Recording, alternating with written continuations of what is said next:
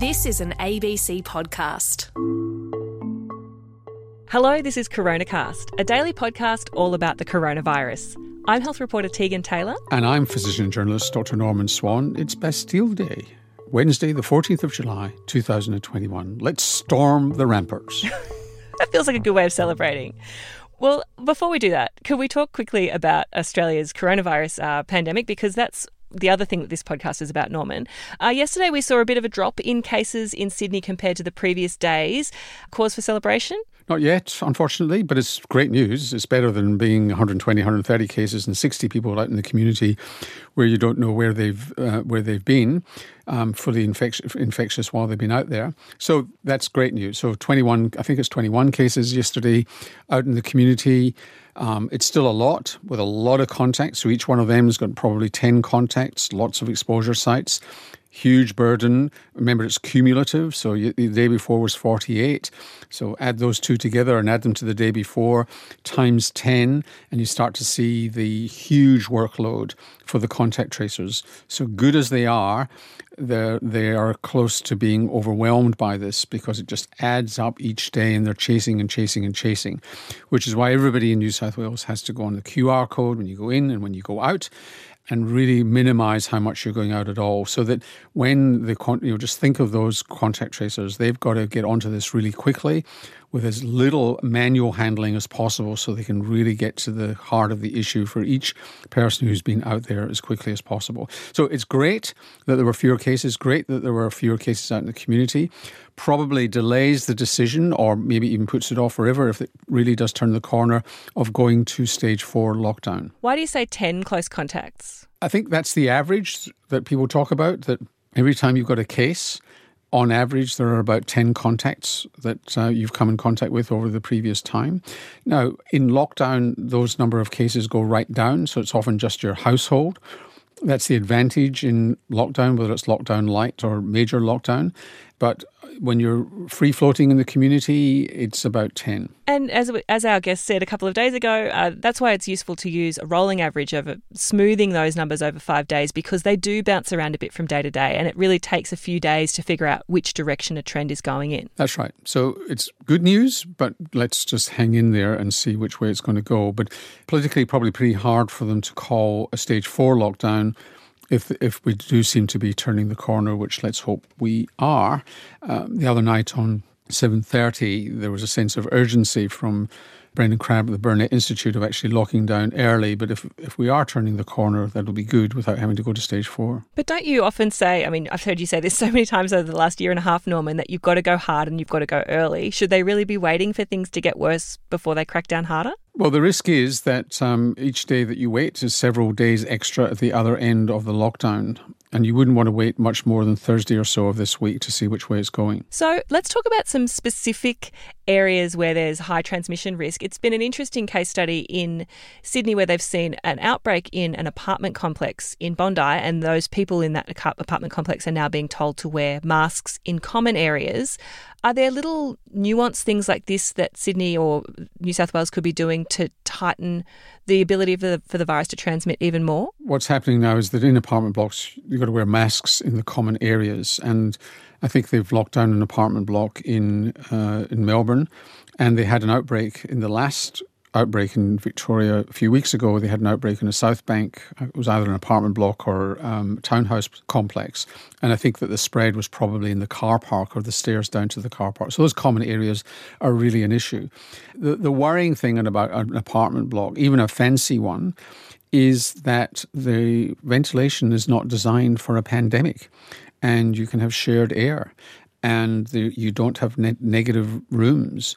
And so this is not like a house, or it's not like Howard Springs when you open the door, it's out into the fresh air, it's out into the common areas. And so apartment blocks are high risk. So this has an implication, and it was discussed yesterday.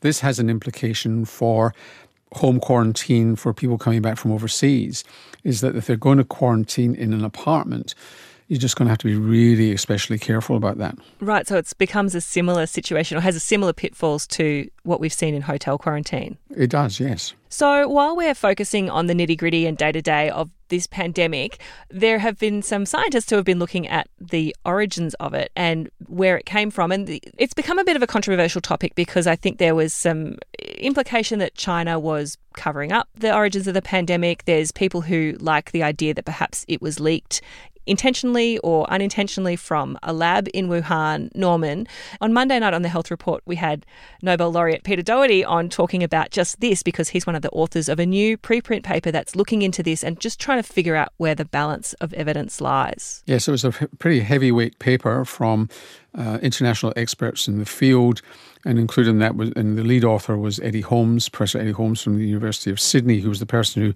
released the genome of the virus to the world and has got good contacts in China.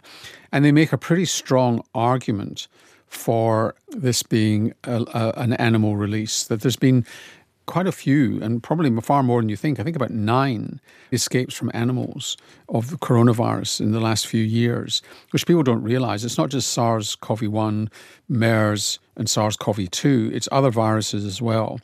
And the history here is that these come from animal sources, bat sources, to humans, and that the evidence for this coming from the lab is pretty thin. They can't exclude it altogether, but they make a pretty powerful argument that this is animal origin. And here's an example of what Peter Doherty was saying the other night on The Health Report. We knew about 2 coronaviruses in human populations before the year 2002.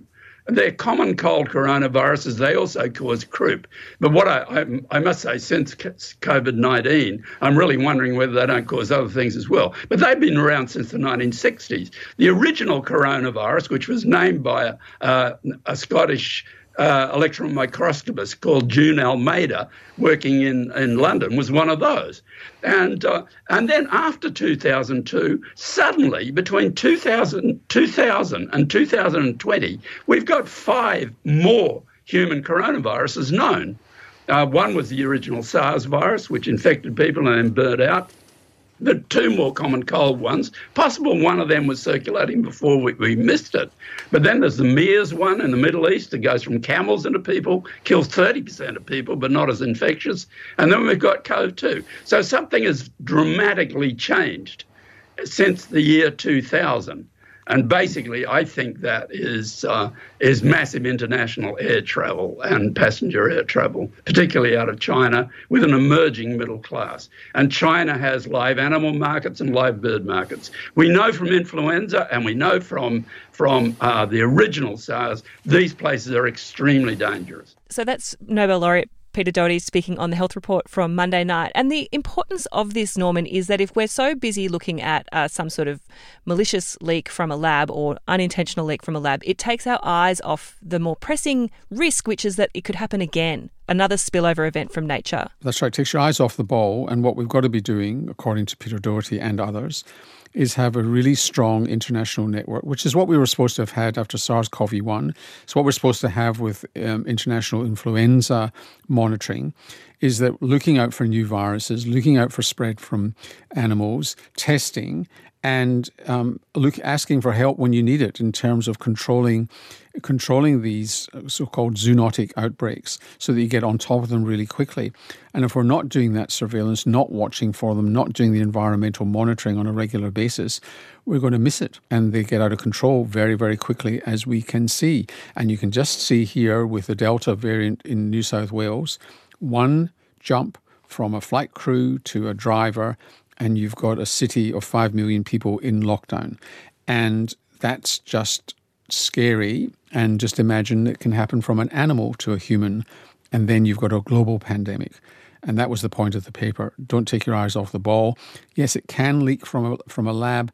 There are very few examples of that through the years, and no sign of that genetically in this particular pandemic. So it's not to ignore lab safety, but keep your eyes on the ball. Animal spread. You sound very erudite, Norman, but I know that you were on Were You Paying Attention last week, and you did say lab on that show. Yeah, but I know what I was. Yeah, I wasn't sure what he said to me. It was Ed, I think it was, and I wasn't sure what he said to me. And on the principle of, in my defence, in the principle of theatre sports, you don't block, and so you're not sure what somebody says, you go with it. And so I blurted out lab, not sure what I was actually answering, but I actually have always believed that it's much more likely to be animal spread, although the evidence has swung back a little bit towards the lab recently, but that balance has been reasserted by this paper. It's a Freudian slip, I'm sure. Yeah, I'm not sure whether Freud had much to do with it rather than my bad hearing.